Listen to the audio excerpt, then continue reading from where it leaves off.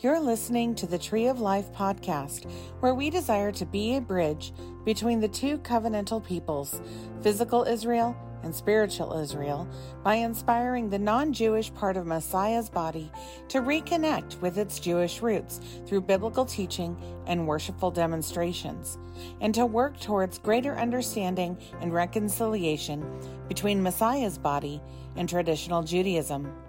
And now, here's Rabbi Joel Lieberman. Lord, go with me quickly to the Italian prophet Malachi this morning in your Bibles. As we approach the arrival of the biblical feast of Passover, it is incumbent upon us to prepare our hearts to celebrate this annual festival of our redemption.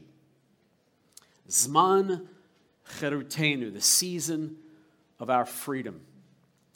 And as we consider once again the rich history of this appointed time, this Moed, we recognize that the primary focus of our celebration is the awesome power and faithfulness of Adonai, who brought about Israel's redemption from Egypt, an event that would forever stand as a model and a demonstration of how Adonai effects redemption, not only historically, but also eternally.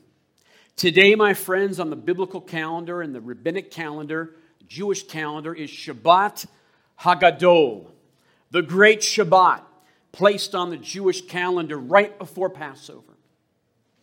And I wanted us to view one Orthodox Jewish perspective of the meaning of this particular Shabbat. Guys, do you have that video? Orthodox Rabbi Liebenberg.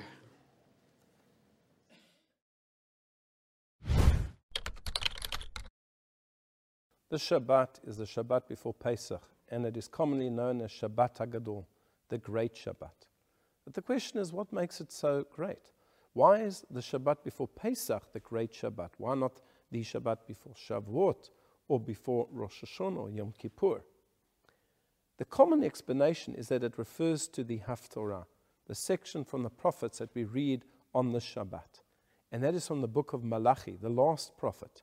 And at the end, the prophet says that before that great and awesome day, Yom Gadol, before that great day, I will send you Elijah, the prophet, and he will herald the coming of the Messiah.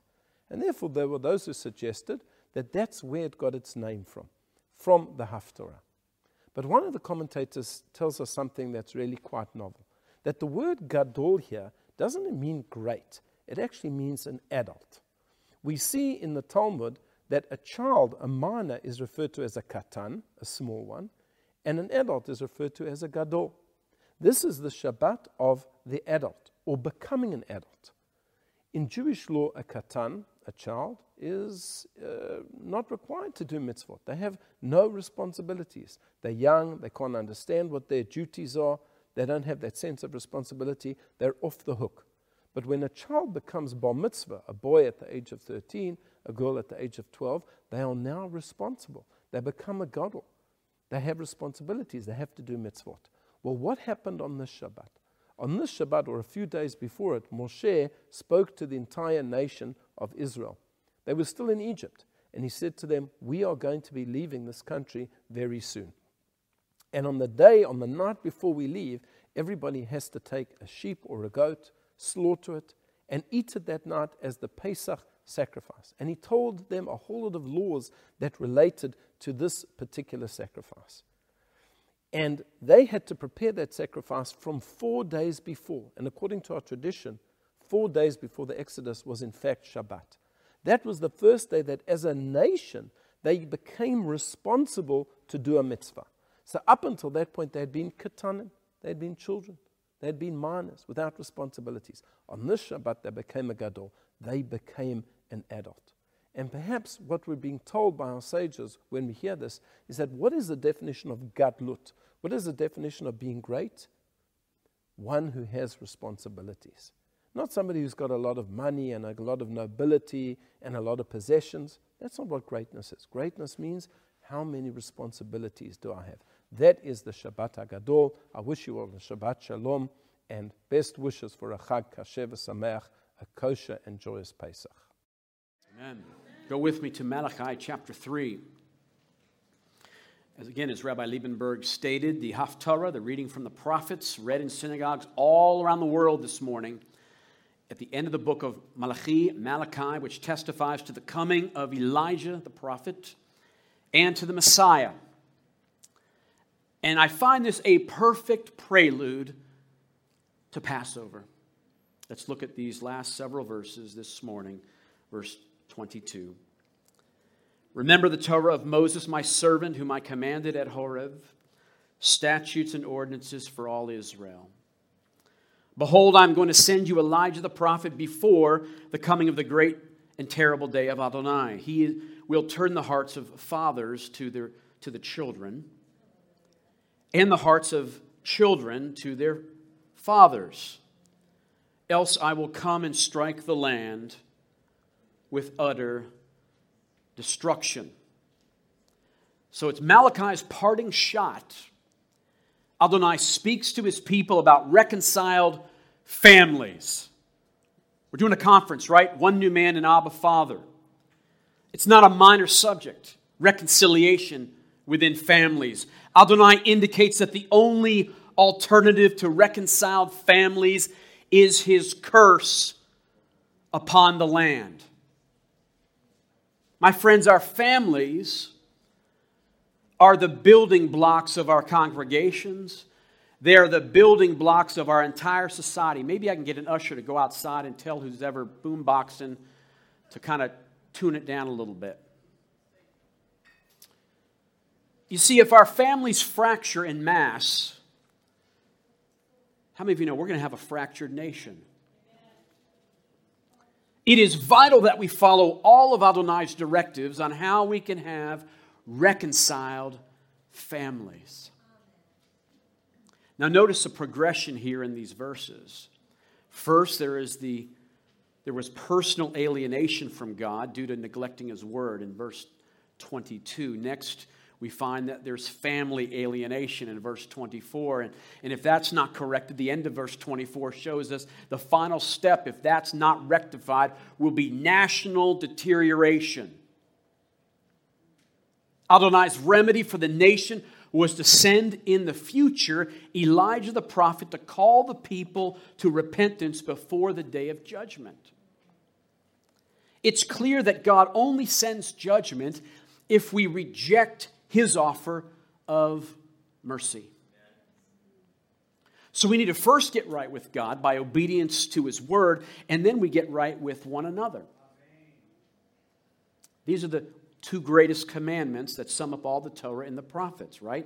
Malachi is saying the key to reconciled families is obedience to God's word. Now that may strike us as overly simplistic. Rabbi Joel, we have a complex problem, and that's just too easy of a solution and simplistic. Well, and you may say, well, that simplistic answer, Joel, ignores my abusive parents, my abusive father, maybe, and all the emotional pain that I suffered as a result of that.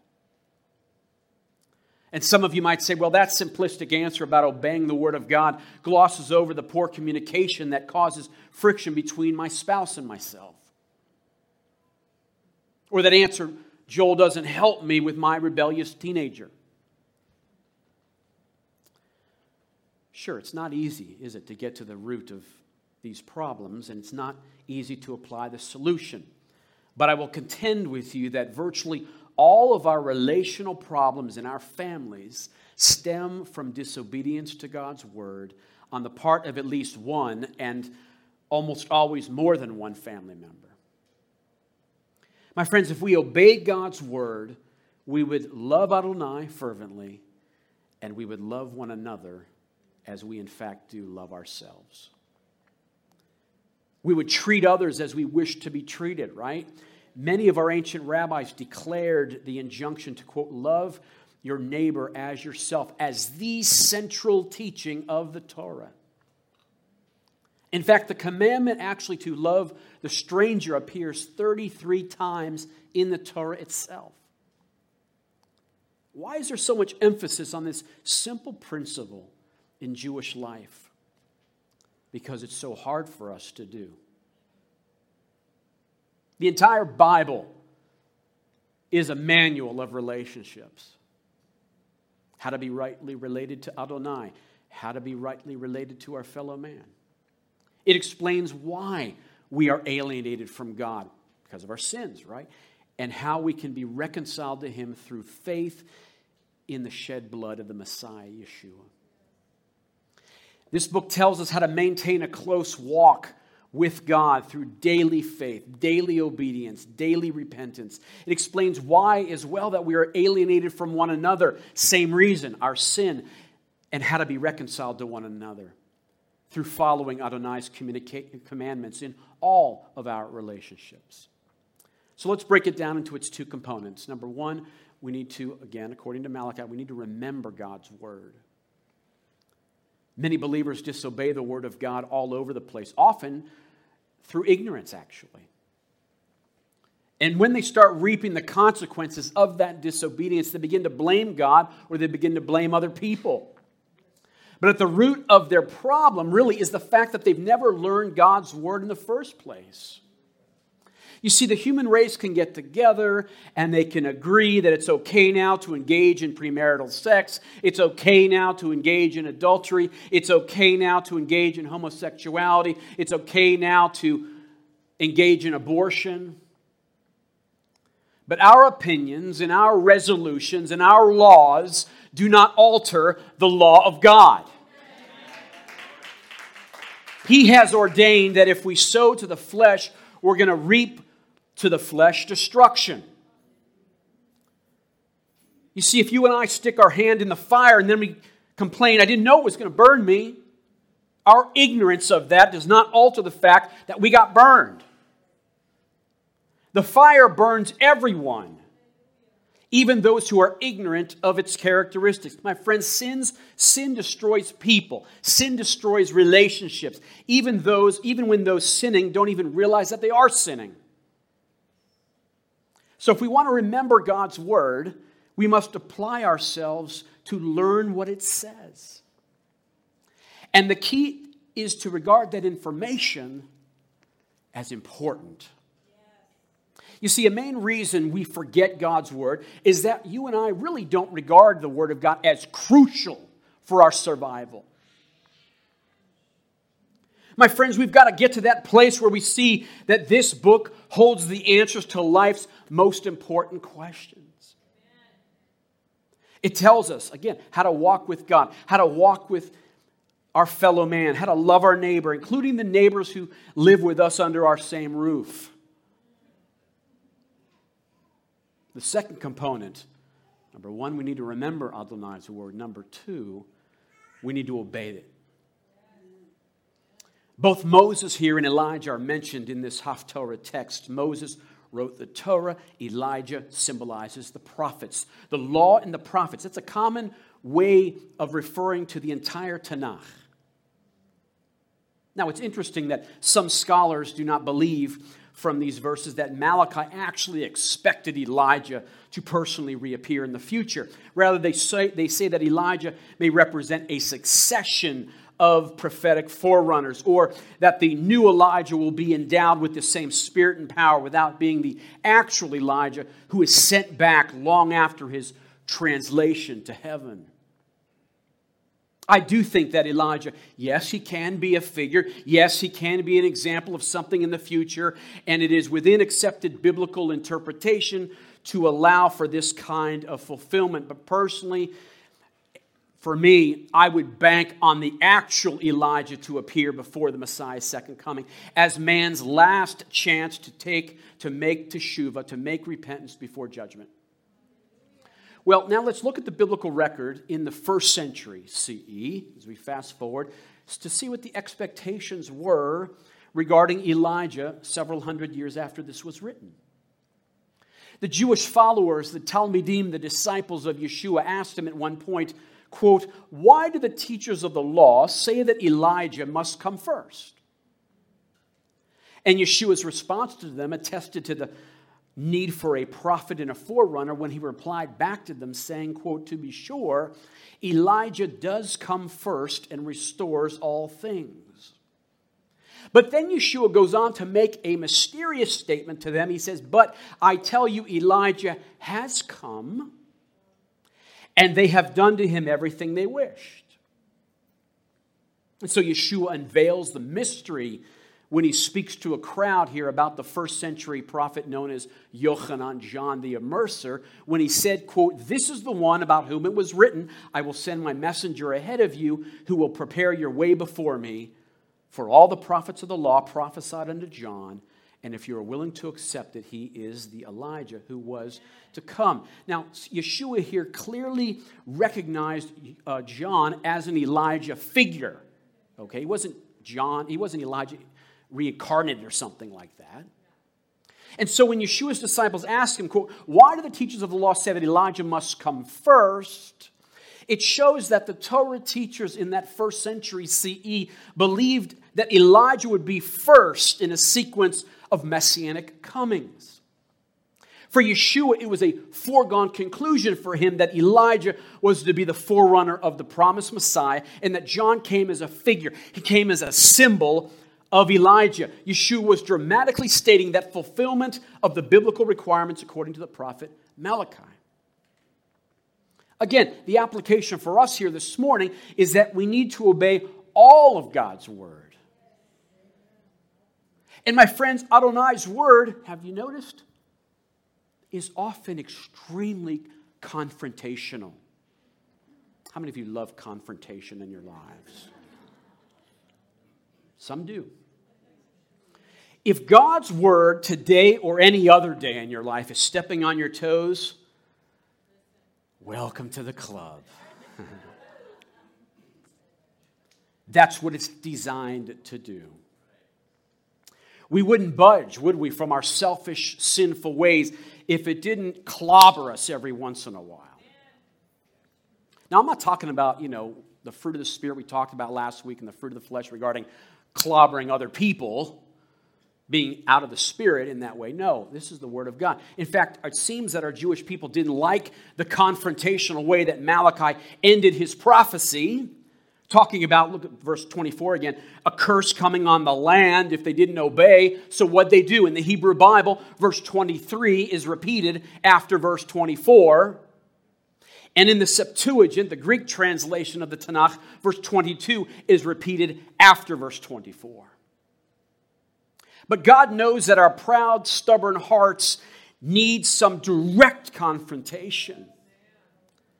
That is the parting shot to remember.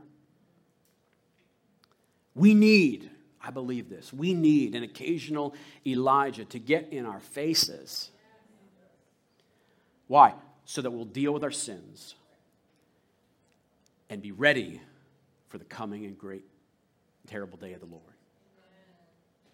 That's one of the great benefits, by the way, of reading Scripture on a consistent basis. It is profitable for what? Reproof, correction, rebuke, training in righteousness. It will hit us with our sins. But Rabbi, isn't God love? Confronting me. And you hear this a lot from Gen Z, unfortunately. My daughter's Gen Z age. Confronting me, Dad, sounds judgmental. Maybe you've never had that discussion with your kids. Okay, that's all right. We had that discussion when she brought her boyfriend to our house a while back. Like the guy. My friends, what can be more loving, though, than to shout a warning at someone that's heading toward destruction? God's warnings through His Word actually stem from His love. It's clear here that the hearts of fathers will be restored to their children, and the hearts of their children will be restored to their fathers. The text mentions fathers, but we can easily extend everything, I believe, to mothers. If mothers obey God's word by dealing with their sin, they also will be reconciled to their children. What mothers and fathers begin when they start to obey God by demonstrating the fruit of the Spirit we talked about last Shabbat towards their families, setting an example, walking with the Lord, He will bring healing into our homes. Maybe it doesn't happen the next minute, or the next month, or the next year possibly, but consistently it will happen. He's going to bring healing into our home. And maybe you're here today and you think, God can't do that. It's been 20 years. God will do that. You do your part. You continue to do your part. We'll stand with you. We'll stand with you in prayer. We'll lock and load with you on prayer for your family. We will. We do. Again, it's not going to happen all at once, but it will begin. And if we've been sinning against our spouse and children by not loving them, what do we need to do first? Oh, God, forgiveness. Lord, please forgive me. And then we need to ask our families forgiveness. And then we begin to obey God by walking in love, just as Yeshua loved us and gave himself up on the tree of sacrifice for us. So what was taking place on this day, near the end of the Messiah's ministry, that is discussed in the Brit Chadashah, the New Covenant Scriptures? Well, we know that this is the particular Shabbat when Yeshua went to Beit Anya, Bethany, right? He was having dinner with Lazarus and family. And it was because of the several week earlier incident there of raising Lazarus from the dead that many that day put their trust in Yeshua and welcomed him as the Messiah when he enters Jerusalem a day later, which is tomorrow on our calendar, which has come to be known in the Christian community as Palm Sunday. We know that historically at this time, the normal population of Jerusalem during the year would be around 25,000 people.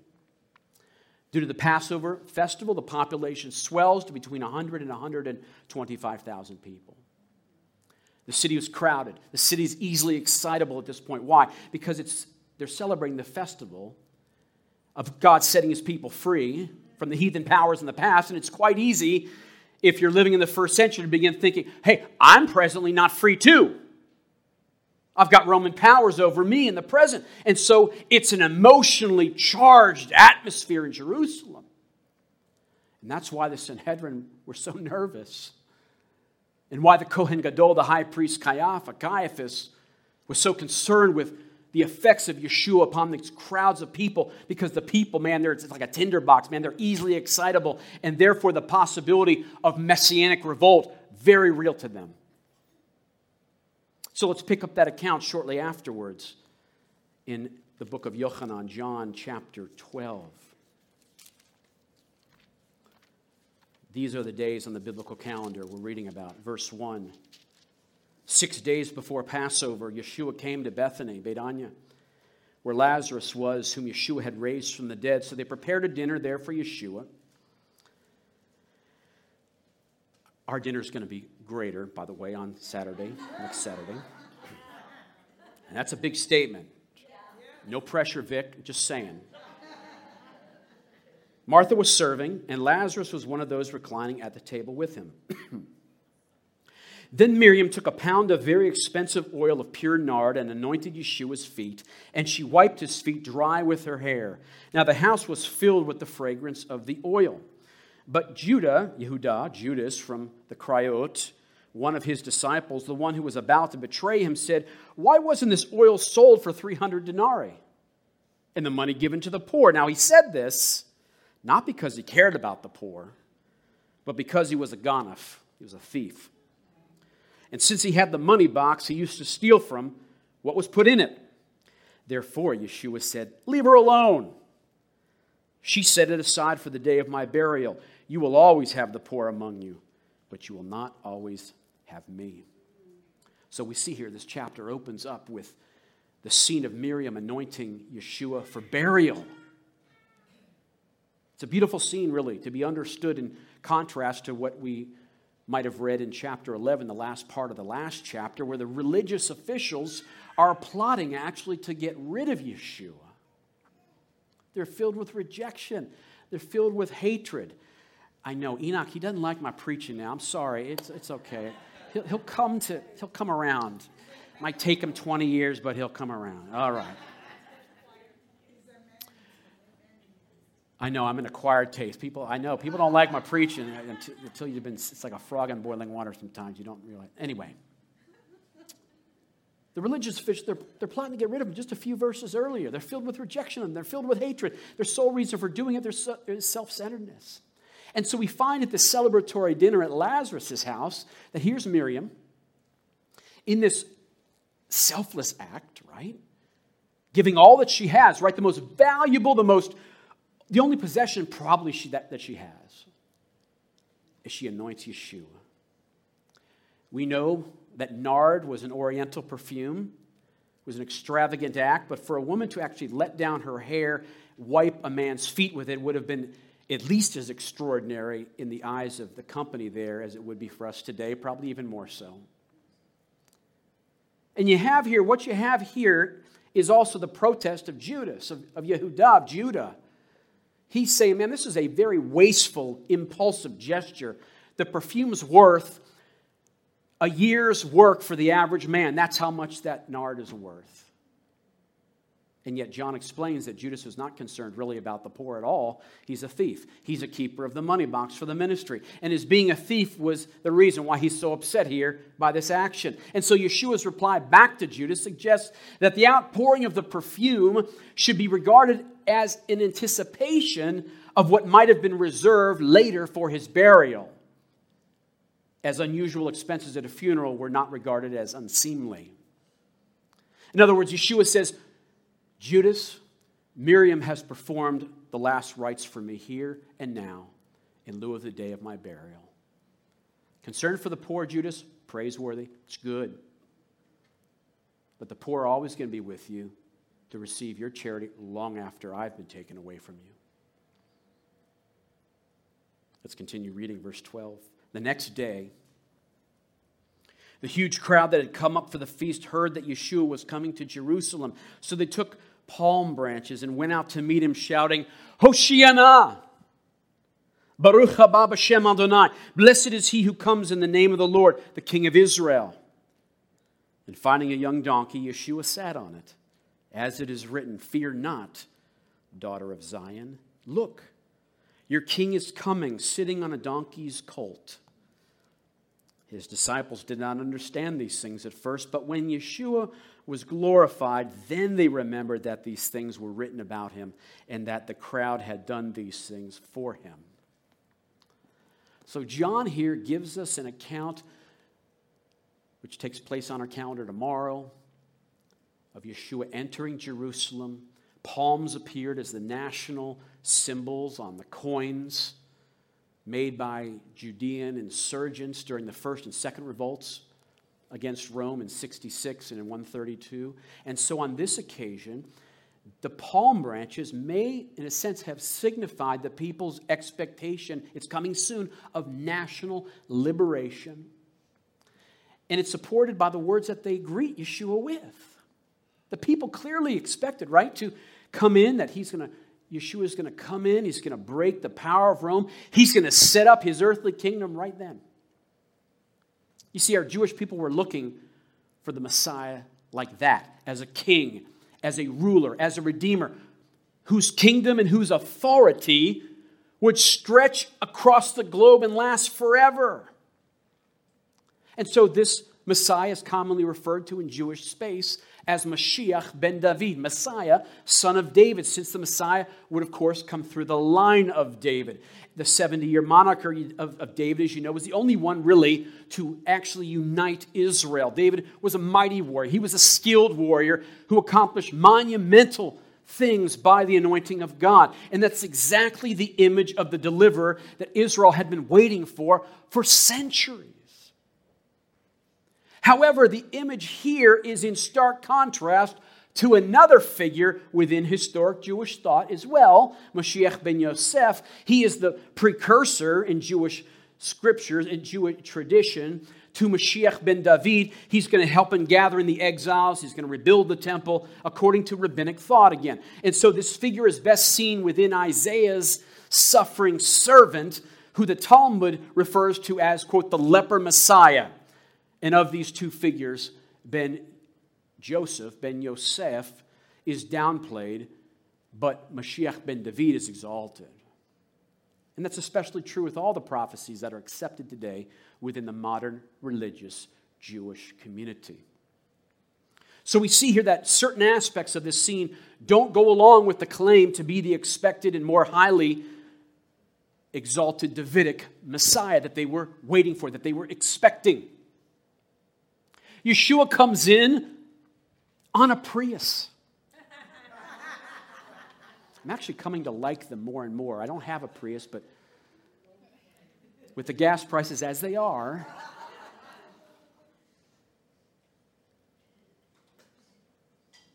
the colt was a sign of humility.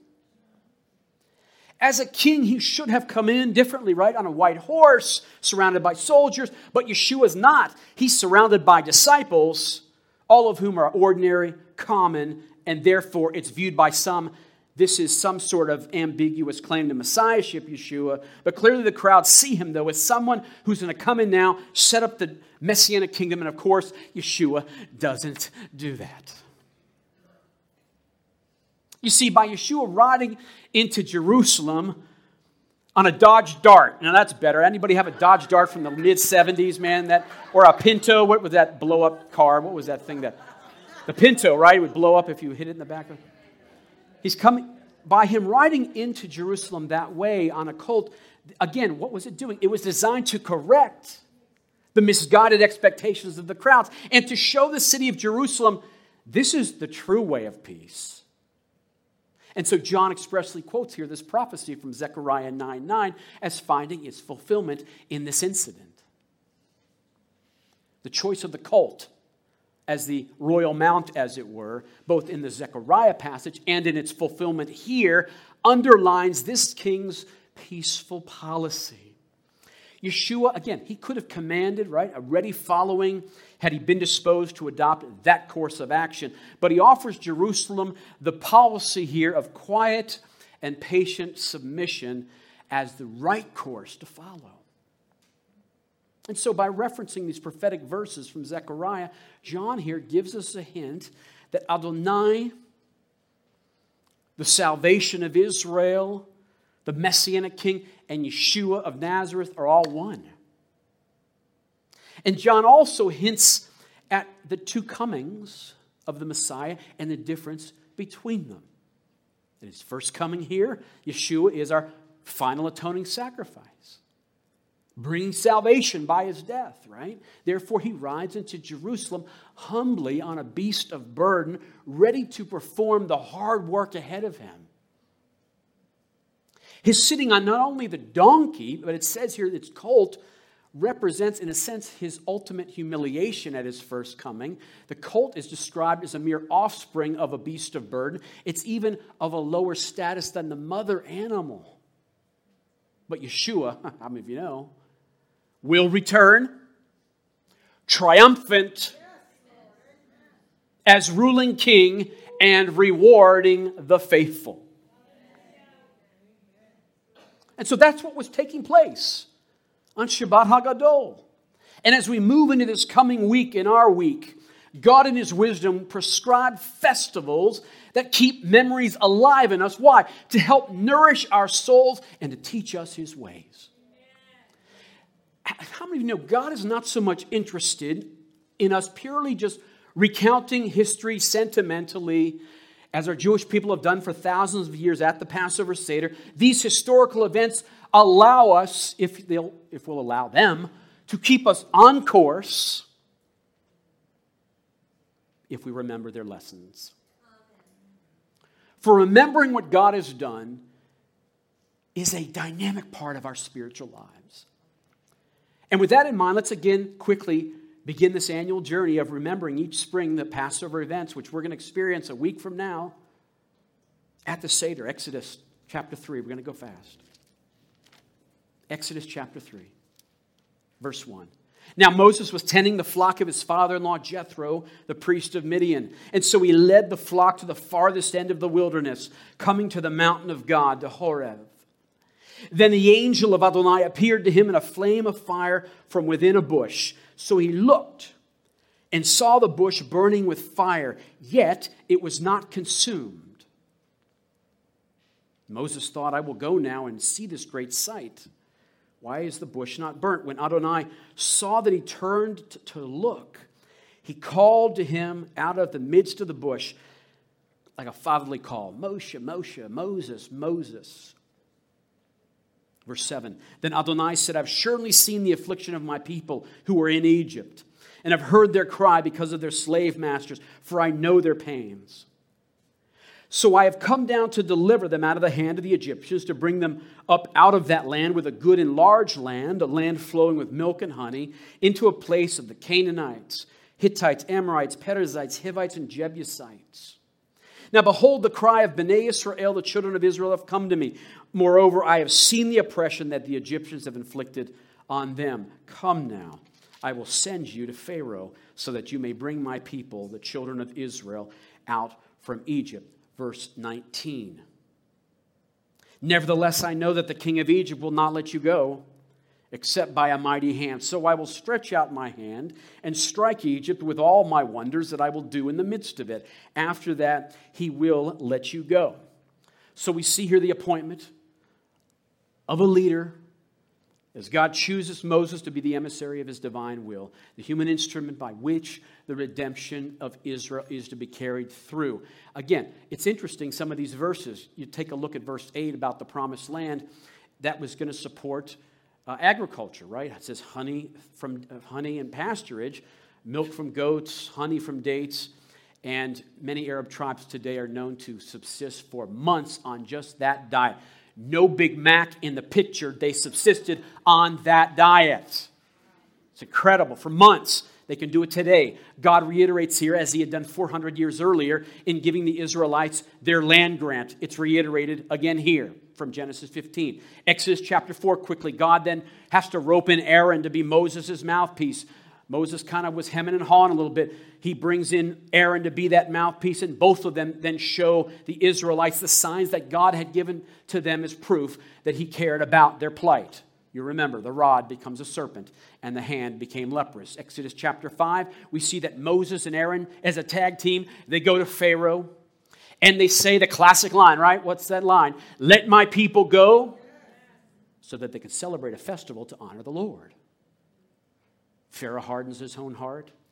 God hardens Pharaoh's heart.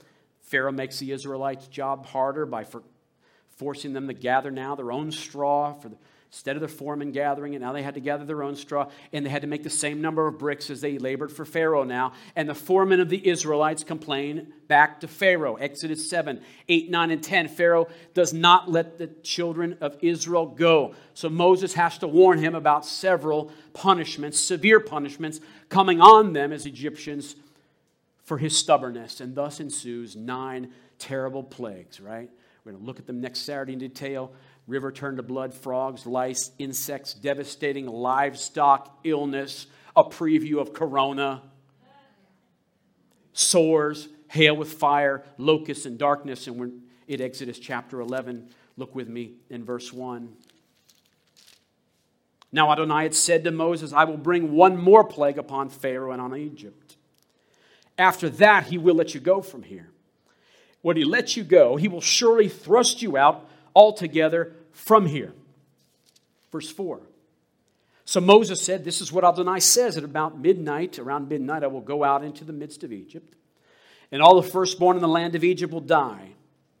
From the firstborn of Pharaoh sitting on his throne, to the firstborn of the maidservant behind the mill, along with all the firstborn cattle. There will be a great cry throughout all the land of Egypt, the likes of which have never been before, nor will ever be again. But not so much as a dog will growl against Bnei Yisrael, neither man nor beast, so that you may know that Adonai makes a distinction between the Egyptians and Israel. And so here we have, my friends, the announcement of the 10th and final plague. Pharaoh has closed the door. No more negotiations with Moses. That's it. No more negotiations. A final blow here, way beyond nature, way beyond human experience, is about now to go down on the Egyptians. Look at verse 1, chapter 12. Now God spoke to Moses and Aaron in the land of Egypt, saying, this month will mark the beginning of months for you. It is to be the first month of the year for you. Again, as I mentioned last Shabbat, on Rosh Chodesh, this is the first month on the biblical calendar that God established. The impending Exodus is visualized as a start of a new order of life, as it were. which is going to be dominated by the consciousness of God's active presence in human history.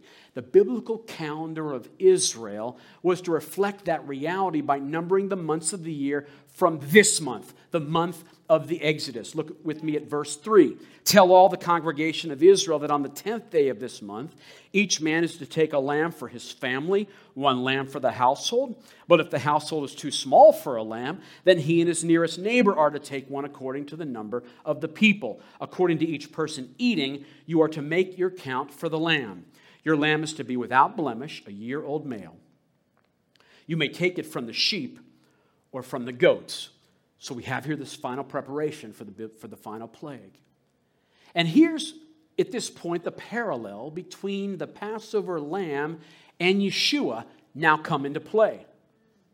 Notice here, on the 10th day of the first month, the children of Israel were what? They were to choose lambs for the Passover sacrifices. And according to gospel chronology and harmonization, Yeshua enters Jerusalem on a donkey on the 10th day of the first month. As his disciples and the large crowds that we read about met him as he crosses over the Mount of Olives onto the old city of Jerusalem, into the city, they hailed him as Messiah, they hailed him as King.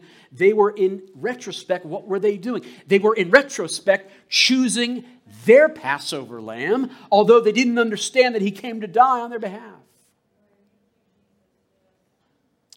Now, notice also that just as each household required a lamb sacrifice, the Word of God is clear that every individual needs a sacrifice for his or her sin. Notice as well that the Passover lamb had to be in the prime of life, had to be without blemish. Blemish refers to sin. You see the connections? Look at verse 6. You must watch over it until the 14th day of the same month. Then the whole assembly of the congregation of Israel is to slaughter it at twilight. They are to take the blood and put it on the two doorposts and on the crossbeam of the houses where they will eat it.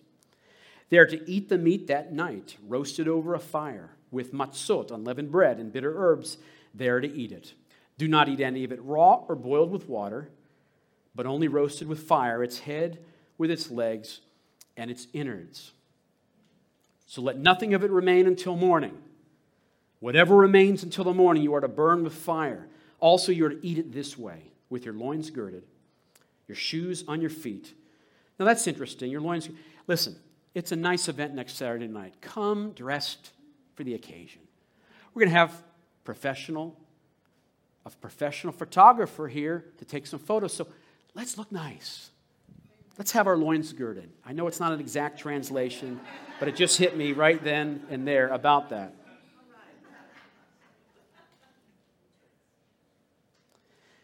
The blood will be a sign, verse 13, on the houses where you are. So the entire Jewish assembly, nation in assembly, then slaughtered the lambs in a unified act at dusk, or between the evenings in the Hebrew. What does that mean, between the evenings? It's an idiom really understood to mean mid-afternoon, the 9th hour, as it were, 3 p.m., around 3 o'clock.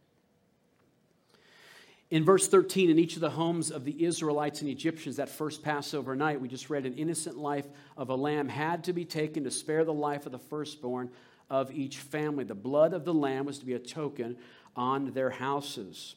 So when I see the blood, I will pass over you. There will be no plague among you to destroy you when I strike the land of Egypt. Chapter 14, verse 5. When the king of Egypt was told that the people had fled, Pharaoh and his servants had a change of heart toward the people. And they said, what is this we have done? And we let Israel go from serving us.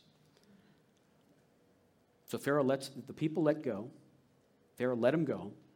It becomes clear to him, they asked me that they could serve, that they could worship for a festival for 3 days, and now it's been 3 days. They're not coming back. This 3-day journey that Moses had told me about has come and gone. And now Pharaoh realizes, oh my goodness, I've been made a fool of. Look at verse 6. So he prepared his chariots and took his people with him. He took 600 of the finest chariots, along with all other chariots of Egypt and captains over them. And Adonai hardened the heart of Pharaoh, king of Egypt, again. So he pursued the children of Israel. For Bnei Israel went out with a high hand, but the Egyptians pursued them with all the horses and chariots of Pharaoh, as well as his charioteers and his army, and overtook them as they were encamped by the sea, beside Pi-hahirot, opposite Baal-Zephon.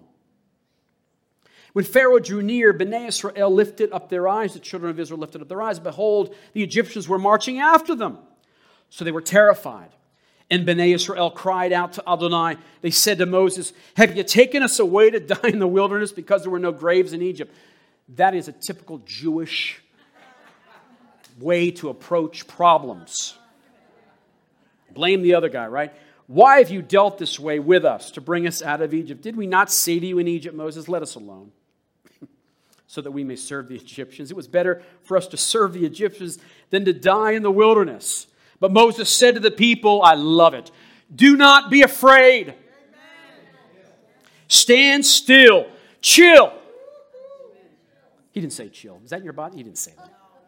"And see the salvation of Adonai, which he will perform for you today. You have seen the Egyptians today, but you will never see them again, ever.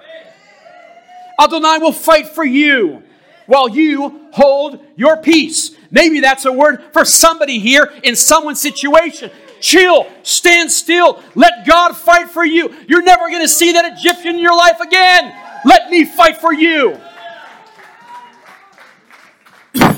Excuse me. Pharaoh led an elite corps of chariots. Look at this. It's a powerful innovation. It was a revolutionary innovation in the art of warfare, comprised of a driver, a warrior, and a shield bearer drawn by 2 horses.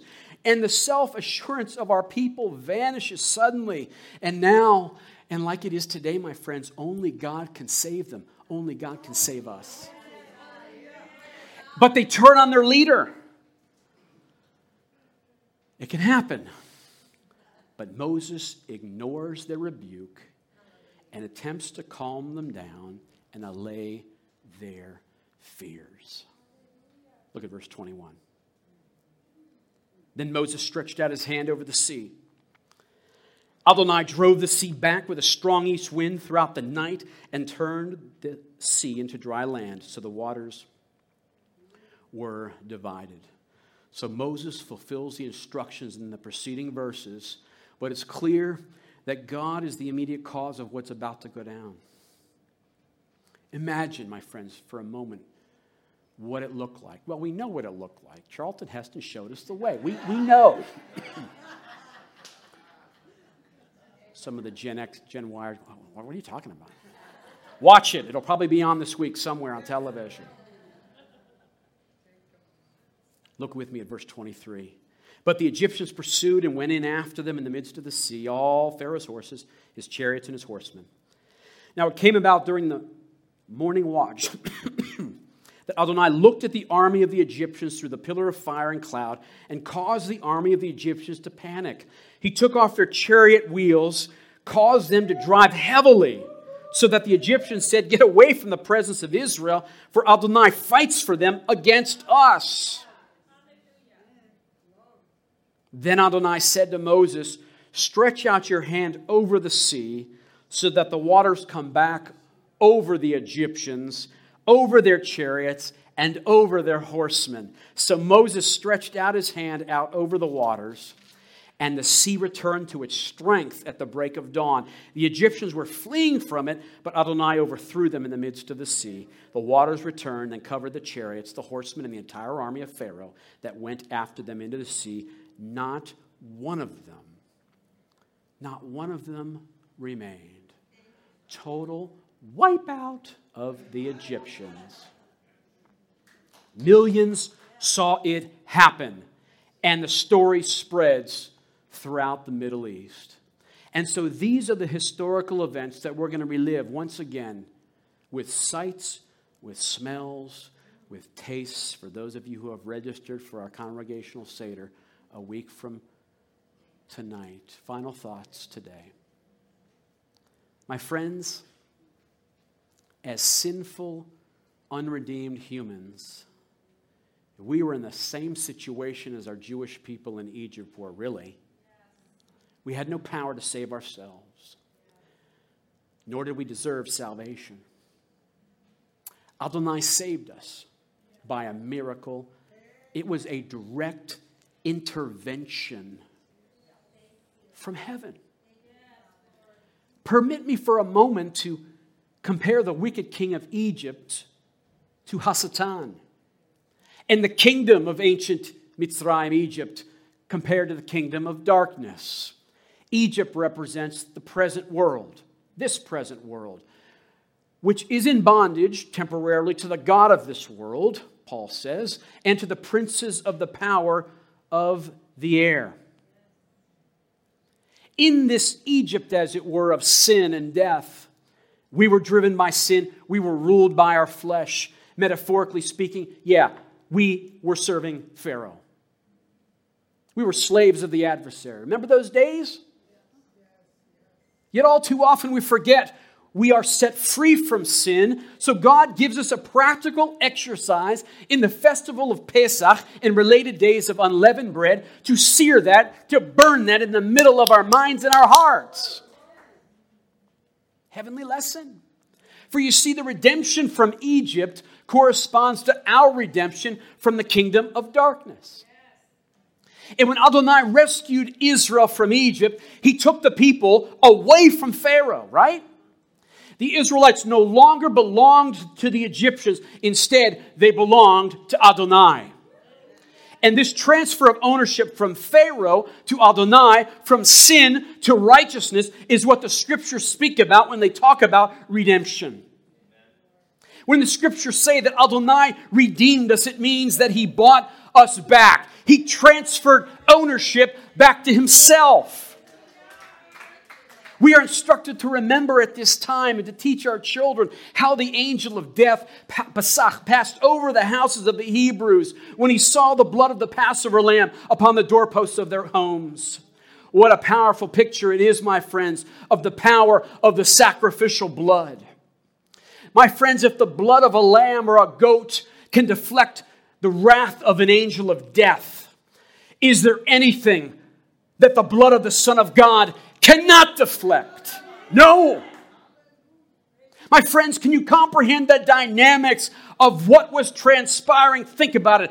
In the spirit realm, when the blood of Yeshua on that Passover afternoon was being poured out, hell, I believe, was screaming. It was screaming. This is why it's important to learn from the festivals of the Lord. They are pregnant with so much. They're not going to be aborted. They are pregnant. They're going to give birth in our lives, in our minds, in our hearts. And could this be the reason why the adversary deceived the early Gentile believers to cast away the treasures of the Jewish roots of the faith? Worship. April was asking me, what's the etymology? What's the tradition of having Easter ham? And you begin to look at that to distance themselves away from the Jewish roots of their faith at this time. God doesn't want us to know the extent, or the adversary doesn't. He doesn't want us to know the extent of the power of the God of Israel. Could this be the 2,000-year cover-up in the Gentile world? My friends, the story of the Exodus from Egypt is the Torah's way of telling us the story of salvation in Yeshua. You see, the Exodus from Egypt was not the end of the journey for the Israelites, was it? No. It was just the beginning of their walk with Adonai. And in the same way, our salvation through Yeshua, it's not the end of our spiritual journey. It's only the beginning. Why would you want to have the fire insurance on your deathbed when it's the beginning of the journey? We can experience Zoe, abundant life now in Yeshua. The point of all this that I have mentioned today is that while Passover began with Moses, it was fulfilled. What does that mean? It was made perfect in Yeshua. And when our Jewish people come to the saving knowledge that Yeshua is the Messiah, their Messiah, they will have an entirely different perspective on what this festival means for them. I firmly believe I'm going to be invited to an ultra-Orthodox Jewish Passover Seder of Haredim that are now followers of Yeshua. And it's not so far off. It's not so far off. The Pharisees, if you will, allow me to make that, because they're the modern day Pharisee. They're just delineated from, they're coming to Yeshua. In Israel, they're coming to Yeshua. It was said of Rabbi Obadiah Yosef back in 2013 before he died, there was 200,000 Israelis at his funeral, that he was a secret follower of Yeshua. I have secondhand knowledge that he was a believer in Yeshua from somebody who had an interview with him before he died. It's happening in Israel. It's happening all around the world. Someone said to me, and I can't back it up, I can't research it, but that 30% of those fleeing Ukraine that are Jews are believers in Yeshua. 30% of Ukrainian Jews are believers in Yeshua. Whew. We're not talking about remnant theology anymore. We're talking about a majority mentality when it comes to Israel following the Messiah. A day is unto the Lord as 1,000 years unto one day. After 2 days, He will revive us. On the third day, He will raise us up. Yes, I want it to happen tomorrow. It gets me up every day. But the Lord's not slack concerning His promises. He's not on my schedule. I'm on His. Stand with me today. Throughout the generations, our Jewish people have observed Passover under the harshest of circumstances. In fact, you remember 2 years ago, Israelis couldn't even do it outside their own homes because of Corona. It's sad, really, to me anyway, that most of our Jewish people have not yet made the all-important connection between Moses' redeeming work and Yeshua's completing work. Prophetically, as I mentioned, we're already seeing it change. It's starting to change. And so I'm going to ask you to join with me this week to pray that our Jewish people around the world begin to make these connections as they prepare to gather for their family seders this week. Would you pray with me this week about that? Prayer changes things.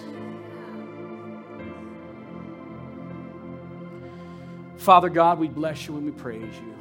We pray for our people at this time, wherever they are. Continue to lift up the situation in Ukraine. We know that even because of this horrific situation, that many are even celebrating these pre-Passover days like being expelled from Egypt. But they're being expelled to a land, a spiritual land of promise. They have nothing but the clothes on their back. I know, Lord, you're speaking to them in their night watches. Comfort our people as they flee even now, God. We come against this aggressive war in Yeshua's name. We tell it to cease in the name of Yeshua. We ask, oh God, as we prepare our home tables and we prepare our congregational Seder, that this Passover would be the most meaningful that we've ever celebrated, because you are doing something in and through us, bringing more of these connections home, oh God. And I pray, Lord, that there is a Jewish person in every person's life here that we can reach out to this week, wishing them a Chag Pesach Sameach, and even, Lord, the ability to quickly make a 60-second office elevator pitch to them about the fulfilling work of Yeshua, paralleling Moses' redeeming work. Lord, you're the God of the impossible, making things possible. Nothing's impossible for you, God. And so, Father, we thank you for our very lives. We thank you for our health. We thank you for the friends that we've made here. We thank you for all that you've done in and for us. You've brought us from miry clay. You've paid every bill. It seemed like we couldn't go on, and you raised us up from that bed of affliction. Some of us were so depressed and discouraged, we couldn't even get out of bed until a rhema from the Lord came down and brought you forward. If there are any listening on this podcast that are that discouraged, I'm telling you, hope is going to arise in your heart. Hope's rising at this time. So we thank you, Lord, for doing all this and much more in our midst. B'Shem Yeshua. And as God told Moses and Aaron, to bless the people of God, he did this in this way. He asked them to pray this prayer. It's God's prayer. Yivarechecha Adonai v'yishmarecha. Ye'er Adonai panav elecha v'chuneka. Yisa Adonai panav elecha v'yasem lecha shalom. May the Lord bless you and keep you this day. May the Lord make his face to shine upon you and be gracious unto you. May Adonai lift up his countenance over you and grant you his peace. In the name of Sar Shalom, the Prince of all peace, Yeshua of Nazareth, all of us are with him said. Amen. Amen. Greet each other with a holy hug. We'll see you out in the lobby for Kiddush. Thanks for joining us this week. Make sure to visit our website, treeoflifeca.org, and be sure to subscribe to the show in iTunes, Google, Spotify, or via RSS so you'll never miss a show. While you're at it, if you've found value in this show, we'd appreciate a ratings on iTunes, or simply tell a friend about the show. That would help us out too. If you like this show, you might want to check out our Facebook page, Tree of Life Messianic Jewish Congregation, to see more content, including our weekly live stream. Be sure to tune in for our next episode as we continue to explore our Jewish roots through Scripture.